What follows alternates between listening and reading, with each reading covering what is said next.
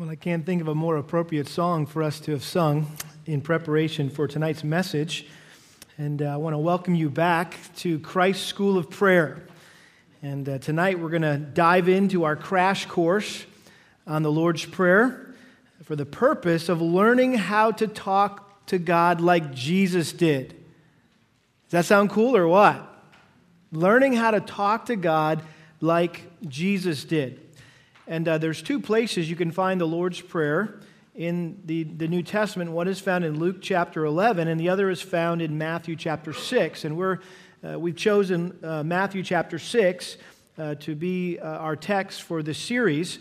And so you can take your Bibles and turn there this evening, Matthew chapter 6, and we're going to be reading verses 9 through 13. Matthew chapter 6, starting in verse 9. Jesus said, "Pray then in this way. Our Father, who is in heaven, hallowed be your name. Your kingdom come, your will be done on earth as it is in heaven. Give us this day our daily bread, and forgive us our debts as we also have forgiven our debtors. And do not lead us into temptation, but deliver us from evil. For yours is the kingdom and the power and the glory forever. Amen." Father, we thank you for this model prayer that you gave us for our instruction so that we would know how to approach you in prayer. You didn't want us to be left to pray hypocritically or mechanically, but you wanted us to pray personally and intimately with you, our Heavenly Father. And so as we consider this opening phrase tonight of the Lord's Prayer, I ask that you would draw us into greater intimacy with you through Christ. And Lord, I ask that if there's anyone here tonight who has yet to be born again, who is not a member of your family, who cannot claim this prayer for their own yet, because you're not their father, through faith in Jesus Christ, I pray that tonight your Spirit would convict them and grant them repentance and faith, that they might know the joy of being one of your true children. We pray this in Jesus' name. Amen. One of the most important practices that every Christian must learn is how to pray. And there's no one better to teach us or to learn from than Jesus Christ himself. He is the master of prayer.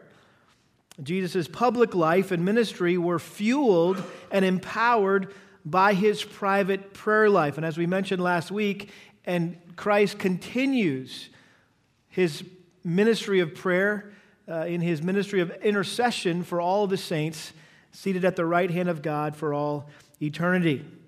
Those who were closest to Christ during his time here on earth were challenged. They were convicted by the frequency and the fervency of his prayers. And we looked the last couple of weeks in Luke 11, how Luke recorded that one time after listening to Jesus pray, his disciples finally asked him to teach them how to pray like he did. In other words, we don't know how to pray like you pray. Would you teach us? And in response to their request, Jesus provided them with a very simple, short, but profound prayer. And we know it today as the Lord's Prayer. And while this is easily the most well-known prayer of all time, what many people don't seem to know is that the Lord's Prayer was mainly given not to be memorized, but to be mimicked. Think with me about that. This prayer that I just read for you, that we read together, was not intended primarily to be memorized and recited, but to be mimicked.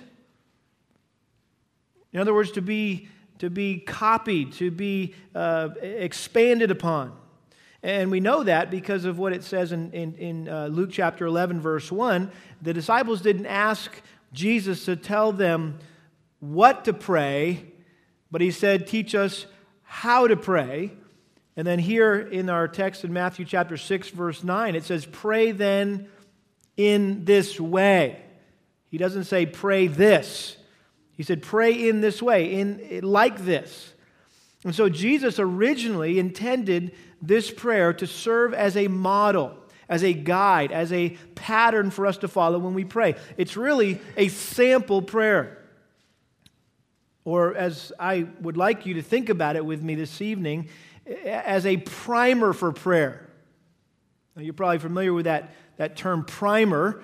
There's a couple different meanings in the English language for the word primer, but there's two particular meanings that I want to focus in on for a moment. The first meaning of primer is that elementary textbook that serves as an introduction to a subject of study or is used for teaching children to read. So we know about a primer, like a reading primer, designed to teach children how to read. The other meaning of primer is a cap or cylinder containing a compound that responds to an electrical impulse and ignites the charge in a cartridge or explosive. So those of you that are homeschooling, or those of you that are teachers, you get the first one, the primer, right? A primer for the English language or a primer for reading. Those of you that are mechanics, right, that you like to tinker around in the garage in your engine, you get the whole primer as far as something igniting the charge in a cartridge or explosive. And so by a primer for prayer, I mean that the Lord's Prayer was intended both to ignite a passion in our hearts to pray and impart a pattern in our minds to show us how to pray. So it really has a twofold purpose: to ignite a passion in our own hearts to pray, and at the same time imparting a pattern in our minds to show us how to pray. And so rather than viewing this prayer as simply an eloquent prayer to recite verbatim, right, that we come to church and we say it every Sunday kind of by rote, we should consider the Lord's Prayer as more of an outline to stir and to shape our prayers.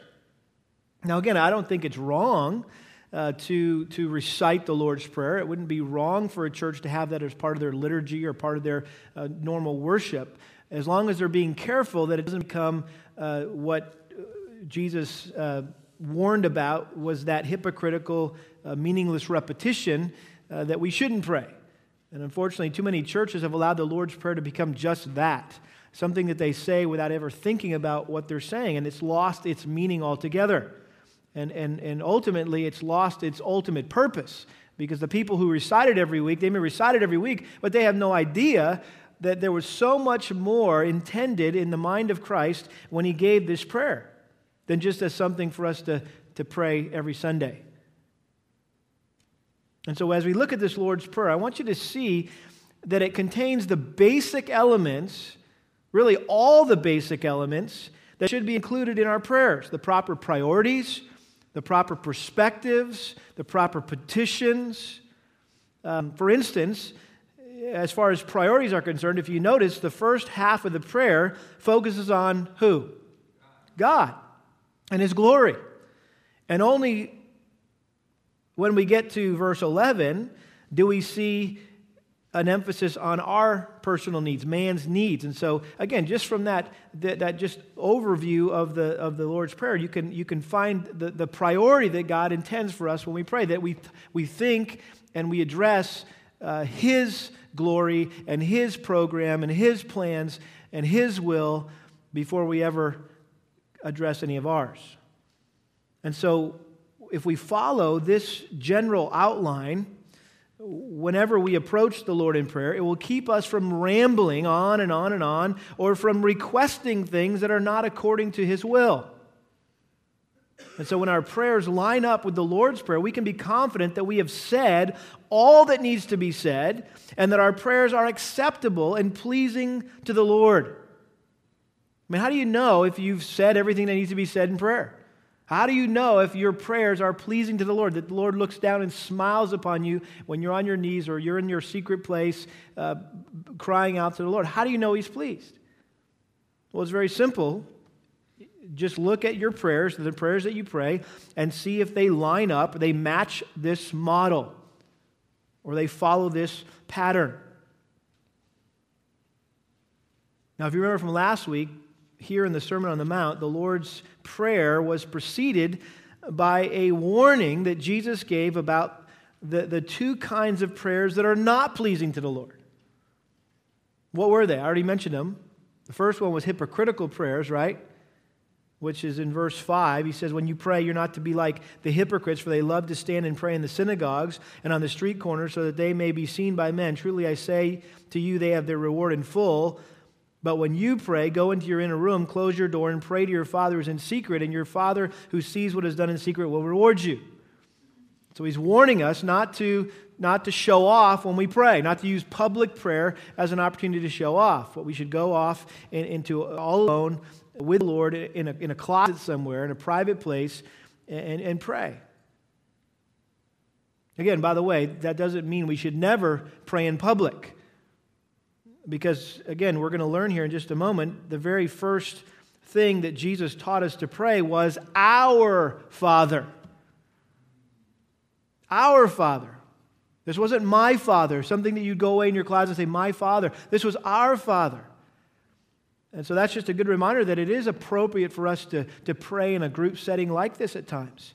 And in fact, we can learn from one another as to how to pray. And sometimes we listen to other people pray and we learn how to pray from listening to them pray. And our hearts are encouraged and built up. Somebody asked me a very appropriate question that is it ever appropriate for someone's prayers to benefit someone else? In other words, our prayers are not just for the benefit of God.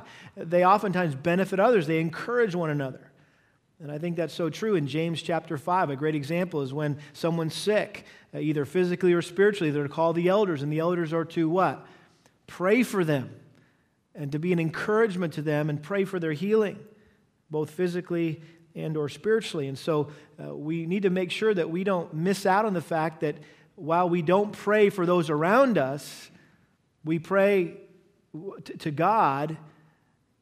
God uses our prayers to be an encouragement, to be a comfort, to bring conviction to those around us when we do so.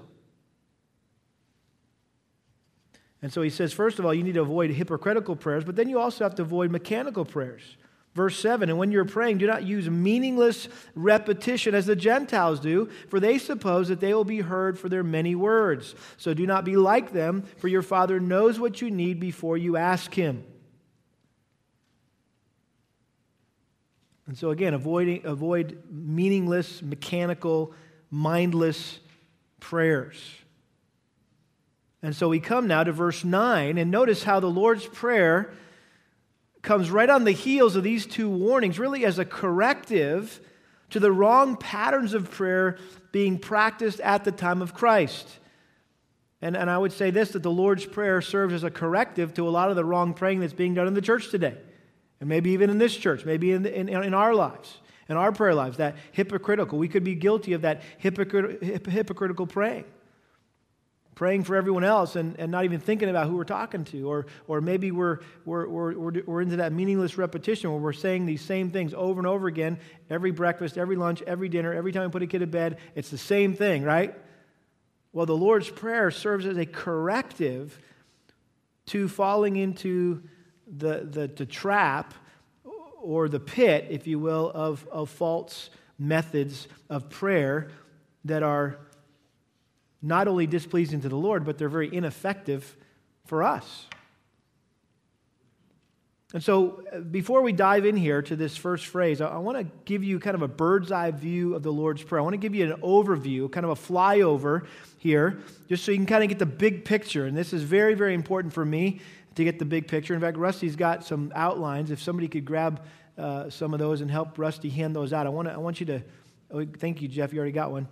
I want everybody to have one of these, and you know that whenever we start a series here at Lakeside, I always try to provide you with some kind of outline, and this is really more for my benefit, that it just forces me to think deeply about a passage or a book or a subject to make sure that I'm seeing it as clearly and presenting it as creatively as I can possibly do that, hopefully in a way that is very memorable and maybe easy to remember because of the way it's outlined. And so what I've done here is I've just outlined the series that I'd like to continue. I've already started, and you can see we're already kind of 2 sermons into it. But I want you to see where we've been and where we're going. The first message 2 weeks ago was why pray. And that's when we talked about the reason why we should pray is because Jesus prayed. He felt the need to pray, and He made the time to pray. He had the desire to pray, and He was disciplined to pray. We need to do the same thing.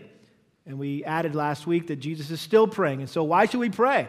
Well, because Jesus has modeled for us and continues to model for us a life of passionate prayer.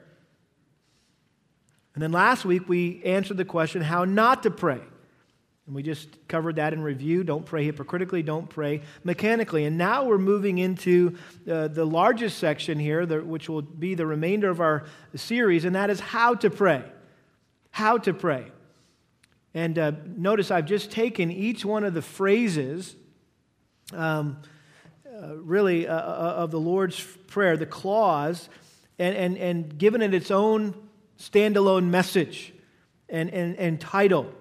So you see all of them. Our Father who is in heaven, hallowed be your name, your kingdom come, your will be done on earth as it is in heaven. Give us this day our daily bread. Forgive us our debts as we also have forgiven our debtors. Do not lead us into temptation, but deliver us from evil. For yours is the kingdom, the power, and the glory forever. Amen. And so I've broken these things up into, how many is that? 1, 2, 3, 4, 5, 6, 7, 8 separate categories or sermons, but really because they really highlight a specific aspect of God. And I want you to notice every part of this prayer, of the Lord's Prayer, has to do with either an attribute or an action of God. And again, this is a very God-focused prayer. And so we see every one of these requests, every one of these phrases or clauses in the Lord's Prayer focuses in on, again, either an attribute or an action of God. And so tonight we're looking at how we access God's presence. That is our Father who's in heaven. Then we're going to see hallowed be your name, which is revering God's person. And then thirdly, we're going to see pleading for God's program. That's inherent in your kingdom come. And then we're going to see submitting to God's plans and purposes, which is inherent in your will be done on earth as it is in heaven. And then we come to give us this day our daily bread, which is depending on God's provision. And then forgive us our debts as we also have forgiven our debtors, seeking God's pardon. And then do not lead us into temptation, but deliver us from evil is requesting God's protection. And then finally, for yours is the kingdom, the power, and the glory forever. Amen. That is praising God's preeminence, that He is above all. He is unmatched. There was no one like Him. And so over the next 3 months, I just want to unpack each one of these phrases one at a time so we can understand and apply the basic principles and implications that should guide and direct us when we pray. And so I want to encourage you to keep this maybe in your Bible folded up in the Gospel of Matthew right here in Matthew chapter 6, or you can put it in the front of your Bible, your notebook. But bring this back every week just to reference. But this is the pattern or the outline that we're going to follow. And again, after thinking about it and praying about it for a number of hours, I believe this is a very faithful rendition of what the Lord was desiring to accomplish in our hearts and in our lives in teaching us the Lord's Prayer. So again, very simply, if I'm lost anybody in this process, you want to know what to include in your prayers. There you go. You've got 8 basic things to include in your prayers. And over the next 8 weeks or so, as we hit each one of these things, we're going to add a different element to our prayer lives. And so every time we go before the Lord in prayer, these are the types of things that we should be praying about. And hopefully that's clear, and it'll become clear as we go on. But tonight, we're going to just look at this first phrase, our Father who is in heaven. And let me begin by reading for you just a profound statement from J.I. Packer from his book, Knowing God, a book we just read, I think, last year or a couple years ago in our Ironman. Packer says this, quote, "What is a Christian? The question can be answered in many ways, but the richest answer I know is that a Christian is one who has God as Father. If you want to judge how well a person understands Christianity, find out how much he makes of the thought of being God's child and having God as his Father. If this is not the thought that prompts and controls his worship and prayers and his whole outlook on life, it means that he does not understand Christianity very well. For everything that Christ taught, everything that makes the New Testament new and better than the Old, everything that is distinctively Christian is summed up in the knowledge of the fatherhood of God. It's a great, great statement, and one of the most well-known statements about God's fatherhood is found here at the opening phrase of the Lord's Prayer. He says, "Our Father who is in heaven." Now again, that word "our" is an important word. We can't just breeze over it. This is clearly a family prayer. The only ones who have access to God's presence are those who have been born again into God's family through faith in His Son, Jesus Christ. And this is a prayer that's shared with other members of the body of Christ, those who are brothers and sisters in Christ, those who are part of the family of God. So the question is, can you honestly address God, approach God by calling Him or being included in this phrase, "our Father"? Is He your Father? Is God your Father? See, there's a lot of people in our world, well-meaning people, mind you, who assume that at birth they're automatically born into the family of God. That's just a very common belief, that if you ask the average person out there in the world and says, "Hey, is God your Father?" they would say, "Yes." And you may have even been, there may be somebody here sitting here tonight, and I said, "Hey, can you call God your Father?" And you're like, "Yeah, of course I can. I'm a creature, aren't I? I'm on this planet. I'm a God's earth. I'm His child." Well, not necessarily. See, the Pharisees thought that because they had been born into the family of Abraham, that naturally made them God's children. And what did Jesus have to say to them? He confronted their hypocritical presumption when He said, "You are of your father," who? The devil. Look over quickly at 1 John chapter 3.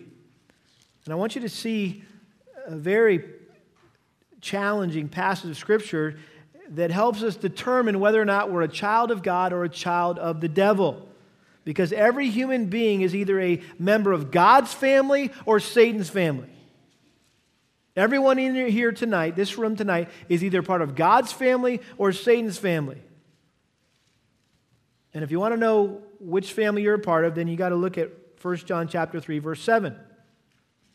1 John chapter 3, verse 7. "Little children, make sure no one deceives you. The one who practices righteousness is righteous, just as he is righteous. The one who practices sin is of the devil. For the devil has sinned from the beginning. The Son of God appeared for this purpose, to destroy the works of the devil. No one who is born of God practices sin, because his seed abides in him, and he cannot sin because he's born of God. By this, the children of God and the children of the devil are obvious. Anyone who does not practice righteousness is not of God, nor the one who does not love his brother." And so there's a word here that's used 4 times in these verses. Did you see what it is? The word what? Practice. Practice means doing something what? Over and over and over and over and over again. And so his point is very simple. How do you know whether you're a child of God or you're a child of Satan? Well, do you see a decreasing frequency of sin in your life? In other words, are you seeing yourself sin less and less? Now, this is kind of a catch-22. It's kind of a paradox, because the closer you come to the Lord in your walk with Christ, the more sinful you feel like you are. So sometimes you think, well, I don't know, I feel like I'm sinning even more than I used to sin. And that may just simply because you're getting closer to the bright glow of God's glory and His holiness, and He's exposing more of your sin. But I'm talking about being honest and saying, okay, are there patterns, sinful habit patterns in my life where I just do these things over and over and over and over and over and over and over, and there is no growth, there's no conviction, my conscience isn't guilty about those things, I'm making no effort to progress in those things, to put off those things and put on those things. I just kind of keep doing this and I'm fine with it. In other words, don't say you're a Christian if you are living in an habitual pattern of sin. And so you have to decide, are you a child of God or are you a child of Satan? And you'll know by your fruit, the Bible says. And so it's important that we understand that just being born on this planet isn't enough to make you a child of God. You must be born what? Again. You must be born spiritually. John 3 says, unless you're born again, you cannot inherit the kingdom of God. And so if you've not been born again, the Bible says that you are still a child of Satan. But if you receive Jesus Christ as your Lord and Savior, then you will become a child of God. John 1:12 says this, as many as received him, to them he gave the right to become children of God, even to those who believe in his name. And so the only people who can truly pray the Lord's Prayer, or I would just say pray to God as their Father and expect to receive an answer to their prayers, are those who have received Jesus Christ as their personal Lord and Savior. By faith, believing that he suffered and died on the cross so that they as a sinner could have access to God's holy presence. John 14:6, Jesus said, I am the way, the truth, and the life. No man comes to the Father but what? Through me. In fact, if you look at the Gospel of John, John 15, verse 16, we see how Jesus emphasized there was no way to get to God but through him. John 15:16, he says, you did not choose me, but I chose you and appointed you that you would go and bear fruit and that your fruit would remain, so that whatever you ask of the Father in my name, he may give to you. And then in chapter 16, verse 23, it says, in that day you will not question me about anything. Truly, truly, I say to you, if you ask the Father for anything in my name, he will give it to you. Until now, you've asked for nothing in my name. Ask and you'll receive, so that your joy may be made full. He says in verse 26, in that day you will ask in my name, and I do not say to you that I will request of the Father on your behalf, for the Father himself loves you because you have loved me and have believed that I come forth from the Father. In other words, unless you have a relationship with Jesus Christ, you got no relationship with the Father. The only way you can have a relationship with Jesus Christ, or with God, is through his Son, Jesus Christ. You can't have direct access to God apart from Christ. And we mentioned that last week, how it's shocking to think, and almost it sounds so harsh to say, but all these people that we see who are so devoted to prayer externally, different religions who openly practice their prayer lives in different pictures we've seen and on their mats and in front of their walls, and guess what? They're not having any access to God because they reject Christ. And so while they look like they're going after it in prayer and having some intimate conversation with God, they're not. Because they're not coming to God in the name of Jesus Christ. I think it's interesting. I read that the early church forbid non-Christians from reciting the Lord's Prayer in the same way that they would forbid them from taking communion. You know how on Sundays when we have Communion Sunday, and I always make sure I tell the people who are there, to all of us, I remind especially the visitors, you know, if they're visiting with us and they're not a believer, that they shouldn't take communion or they'll bring judgment upon themselves, right? Well, the early church did the same thing when it came to the Lord's Prayer. When it came time to saying the Lord's Prayer, which apparently that was part of their liturgy, they would say, okay, time out everybody. If you're not a Christian, don't follow along, don't recite this prayer with us. You just stand there and be quiet. Because this is only for Christians. It says, our Father. And they didn't want to have some non-believer thinking that they were saved when they really weren't, or bringing judgment upon themselves for talking to God in a way that was inappropriate.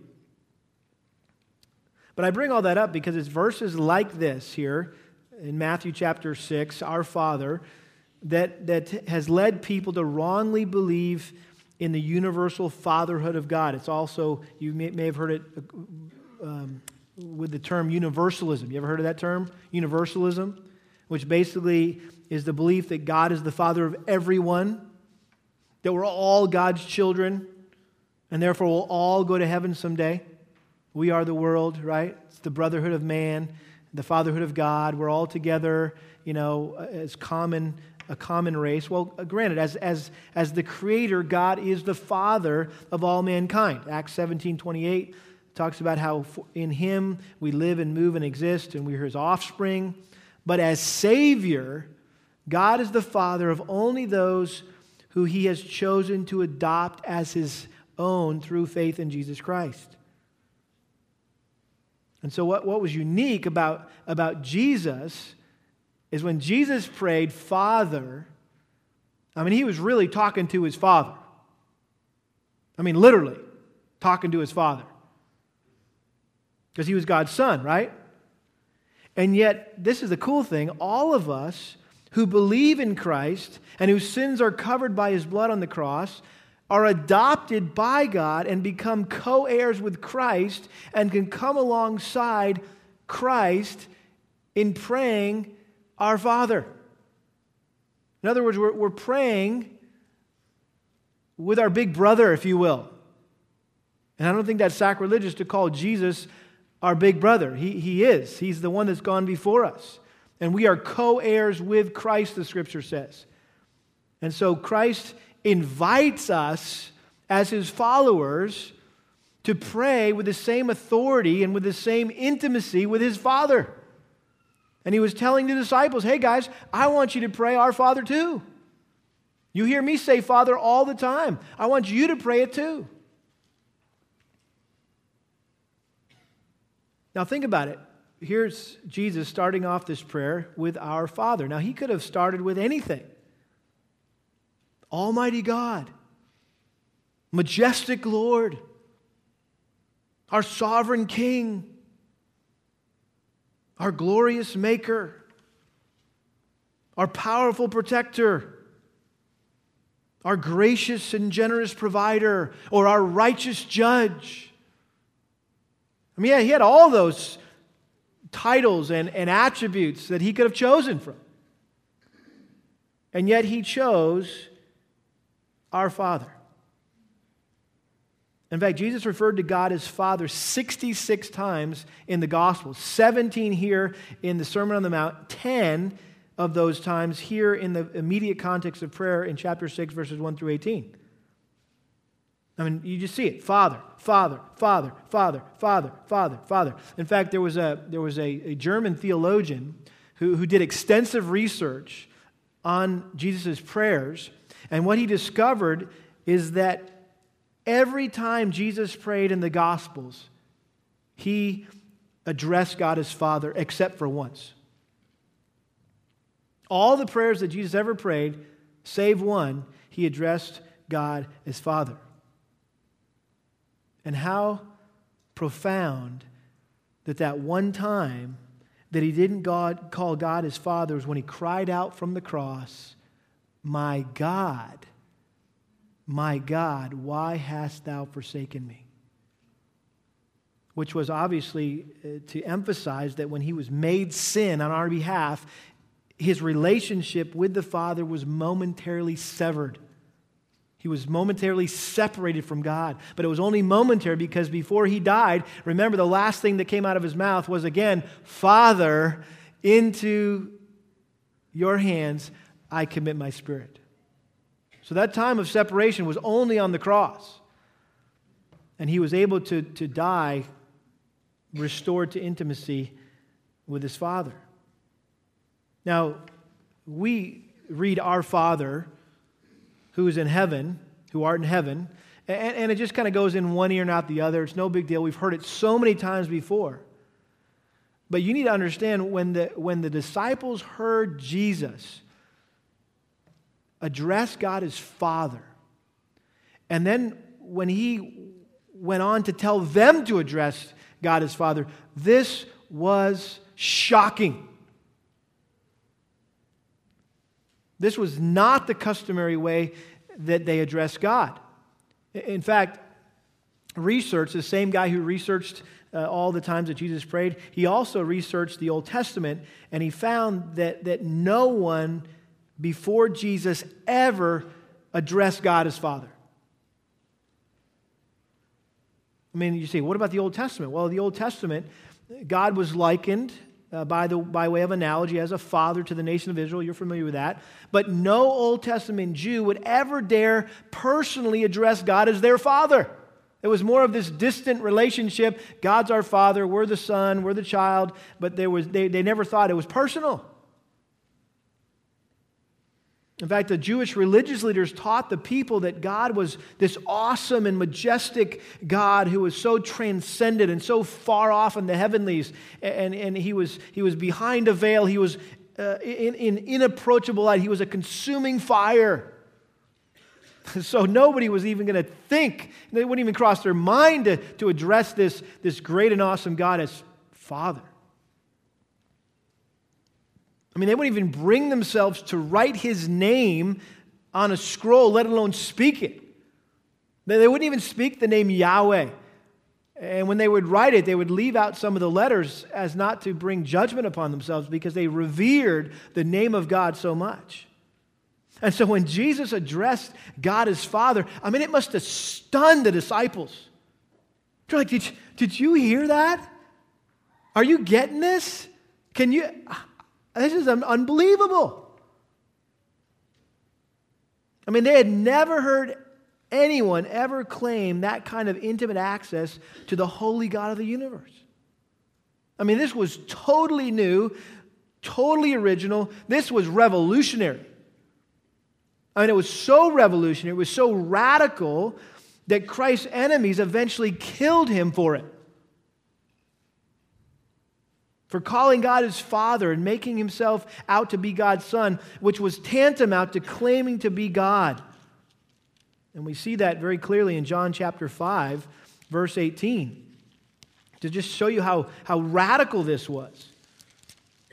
In John chapter 5, verse 18, it says, "For this reason, therefore, the Jews were seeking all the more to kill him, because he not only was breaking the Sabbath, but also was calling God his own Father, making himself equal with God." And then later on in John 10, verse 30, a very similar exchange with the Pharisees. And Jesus said in verse 30, "I and the Father are one." And immediately the Jews picked up stones again to stone him. And Jesus answered them, said, "I showed you many good works from the Father. For which of them are you stoning me?" And the Jews answered him, "For a good work we do not stone you, but for blasphemy, and because you, being a man, make yourself out to be God." And so this sounded too familiar. This sounded too irreverent. This was way too presumptuous. In fact, this was outright blasphemous. To call God your Father? And yet Jesus was simply expressing the close personal relationship that he had with his Father. It was no big deal to Jesus. I mean, this is who I am. I'm God's son. That's how a son talks to his dad. In fact, he didn't just use the normal Greek word for father. As you know, he was while the New Testament was written in Greek, Jesus likely spoke in Aramaic, and so he used the Aramaic word Abba, which was the word that a small child would use to address their father in those days. So it would be like our daddy. It was probably the term that Jesus used to address Joseph as he grew up in the carpenter shop. Abba. By the way, that's the main idea behind this title slide. Why a little kid, right? It's everywhere. Every time Jesus talked to God, it was always Father. A child to a daddy. In fact, that's how he addressed God in the most intense moment of prayer that he ever experienced. In Mark chapter 14, in the garden, Mark chapter 14, verse 36, it says, he went a little beyond them and fell to the ground and began to pray that if it were possible, the hour might pass by him. And he was saying, Abba, Father, all things are possible for you. Remove this cup from me, yet not what I will, but what you will. He was crying out as a child to his daddy, Daddy, please, no. If there's any other way than for me to have to die on a cross.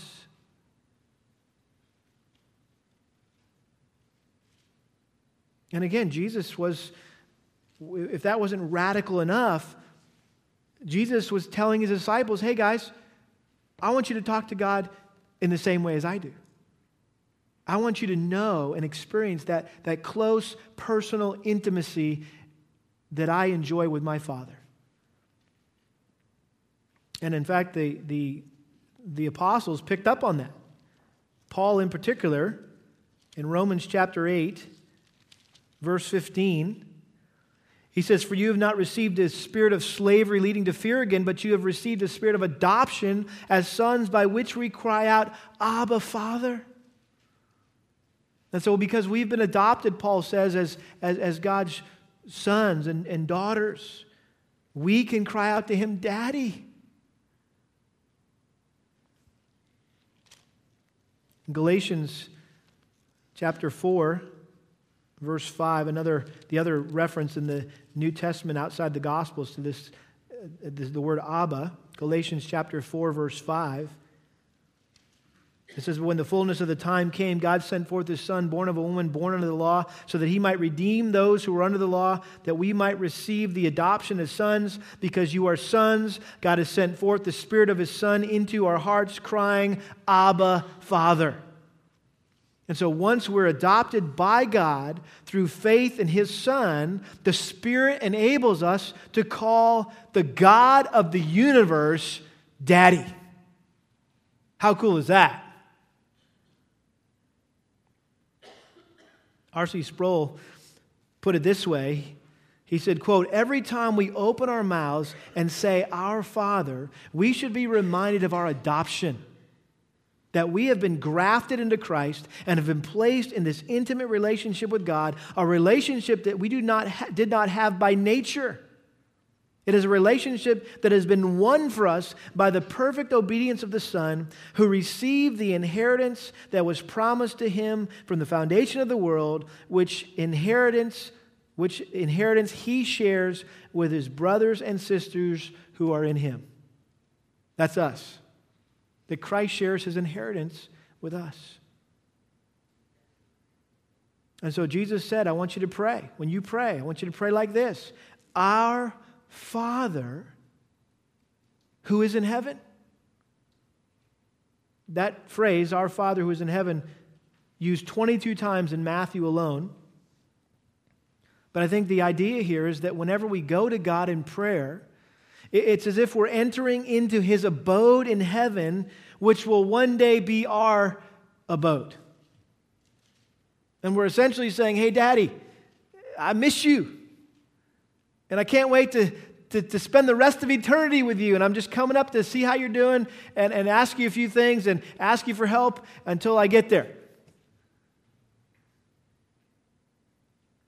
And so every time we pray, we are directing our hearts towards our eternal home. Talk about a simple way to be more heavenly minded, right? To set your mind on things above is to pray. It's the best way to not allow your mind to be focused on the things of this earth, but to set your mind on things above. And to have your heart in heaven is to spend tons of time in prayer. And the more time you spend in prayer, in your future heavenly abode, if you will, in the heavenlies with God, the less likely you're going to forget that you're an alien and stranger here, right? And this is just a temporary thing. But what really is going on here when he says, "Our Father who's in heaven"? I appreciate what John Stott said. He said those words denote not the place of his abode so much as the authority and the power at his command as creator and ruler of all things. Thus he combines fatherly love with heavenly power, and what his love directs, his power is able to perform. In other words, it's great to know that we have a Father. But we don't just have a Father. We have a Father who's in heaven. We have a heavenly Father. And with that comes not just love, but with that comes power and with authority, because there's no Father higher than that. And so it should cause us to come before Him with not a flippant, "Hey, Dad, how's it going?" attitude. We have to be careful that we don't swing too far in our intimacy with the Lord where we are flippant with Him. Ecclesiastes chapter 5, verse 2 talks about the reverence that we should have when we come into the presence of God. Even though He is our Father, our Daddy, it says in Ecclesiastes 5, verse 2, "Do not be hasty in word or impulsive in thought to bring a matter in the presence of God. For God is in heaven and you are on the earth, therefore let your words be few." And so we need to make sure we maintain an attitude of reverence. We're going to talk more about that next week when we talk about hallowed be your name. But this should also give us great confidence. Great confidence. We're coming to the God of heaven. And notice just in the context in Matthew chapter 6, you're there, verse 32, just later on in that same chapter, notice he says, "For the Gentiles eagerly seek all these things, for your heavenly Father knows that you need all these things." And again, that's in the context of don't be anxious for anything, don't worry about anything, right?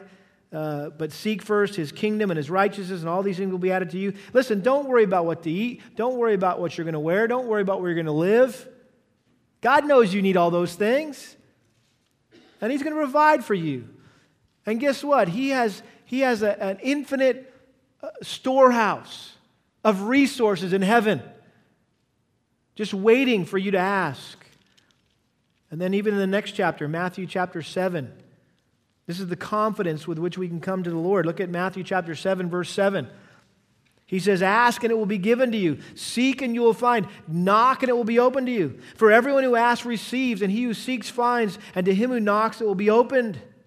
Or what man is there among you who, when his son asks for a loaf, will give him a stone? Or if he asks for a fish, he'll not give him a snake, will he? If you then, being evil, know how to give good gifts to your children, how much more will your Father who's in heaven give what is good to those who ask Him?" And we all can relate to this if you're a father, right? I don't know of any father in here who, if your son came to you and said, "Hey, Dad, I'm hungry. Can I have a piece of toast?" And you're like, "Sure." And so you go outside and you dig up a rock and you walk in and say, "There you go, buddy. There's your piece of toast. Gnaw on that for a little bit." Right? We wouldn't do that, right? We would say, "Sure, buddy, let me get that toast. I'll pop it in there. Let me butter it up for you. Is that big enough? You want another one?" Or if he asks for a fish, something to eat, then here's your, and we bring it out on this platter, and here's your fish, and all of a sudden we pull the cover off, and there's a snake that comes slithering out and goes after him and tries to bite him. I mean, we wouldn't do that. That'd be ridiculous. What father would do that to their son? I would give him a fish. "Hey, what else you want? Want some more fish? How about a hamburger? How about some pasta? How about," right? We want to give. We want to give. Listen, if you're you're evil. All of us are evil dads. If we know how to give good gifts to our children, how much more our Father who's in heaven will give what is good to those who ask Him. And so here we have the opening line of the Lord's Prayer. And basically what it does here, I think what Jesus was doing here was establishing First of all, the means of approaching God. And secondly, the mindset that we should have when we approach God. Here we have the means of approaching God and the mindset that we should have when we approach God. And one writer said it this way. He said, quote, "By teaching his disciples to pray in this way, Our Father who art in heaven, Jesus was authorizing them to share his sonship, to relate to the sovereign God of the universe with the intimacy of a child climbing up on his daddy's lap, throwing his arms around his neck and telling him, 'I love you.'" Isn't that beautiful? I mean, do you ever think about that? Do you ever think about that when you're about to go before the Lord in prayer? That you're like this little kid climbing up into your Father's lap. I think that's how God wants us to relate to him when we pray. That we should imagine ourselves as this little kid joyfully and confidently climbing up in the lap of our loving, caring, patient, gracious Father who's glad to see us. Aren't you glad to see your kids when they come in from wherever?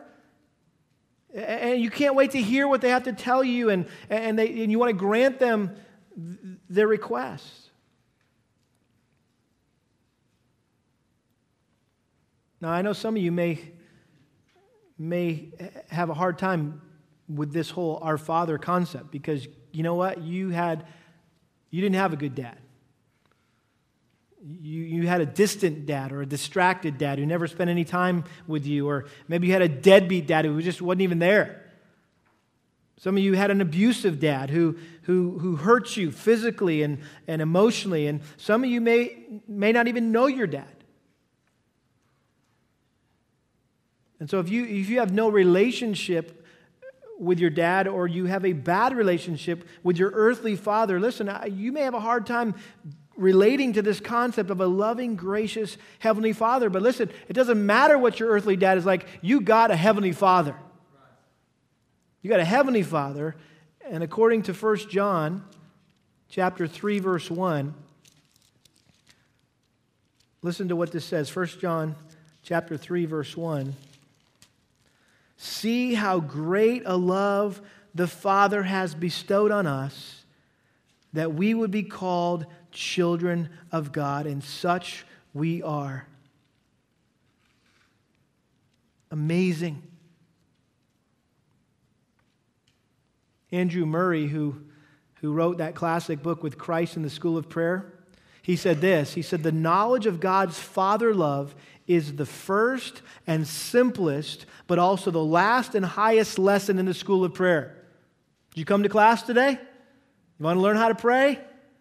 He's saying the knowledge of God's Father love is the first and simplest, but also the last and highest lesson in the school of prayer. It is in the personal relation to the living God that prayer begins. It is in the knowledge of God's fatherliness that the power of prayer will be found to root and grow. In the infinite tenderness and pity and patience of the infinite Father, in his loving readiness to hear and to help, the life of prayer has its joy.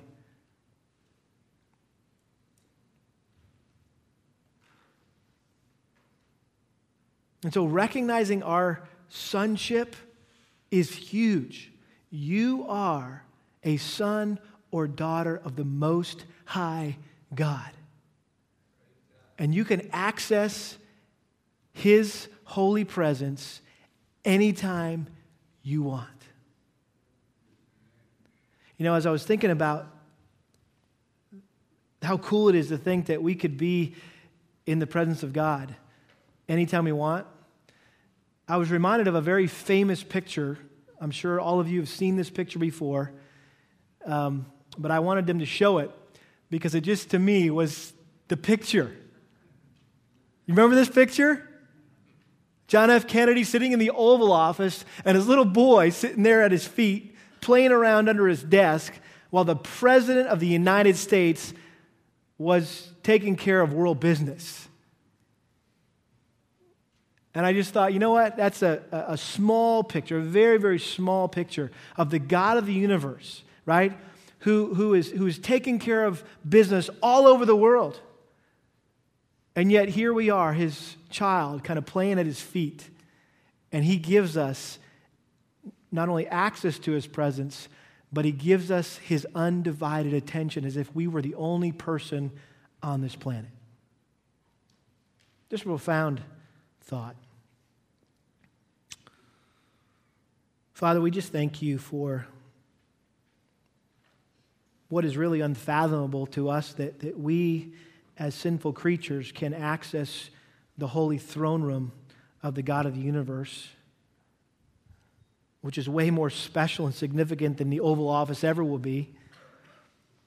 But Lord, shame on us for not coming more often and taking you up on your invitation to come and sit on your lap and to pour out our hearts to you and to bring our concerns and our needs before you, to make our requests before you, knowing that you're a good and a gracious and a wonderful Father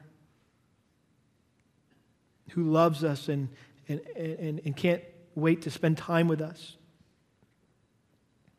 And so, Lord, I pray that if there's anyone here who honestly doesn't know you in this personal way because they've never come to know Christ, Lord, that they would realize that they have to come to Christ first and to know Christ as their personal Lord and Savior, and then and only then can they know you as their Father.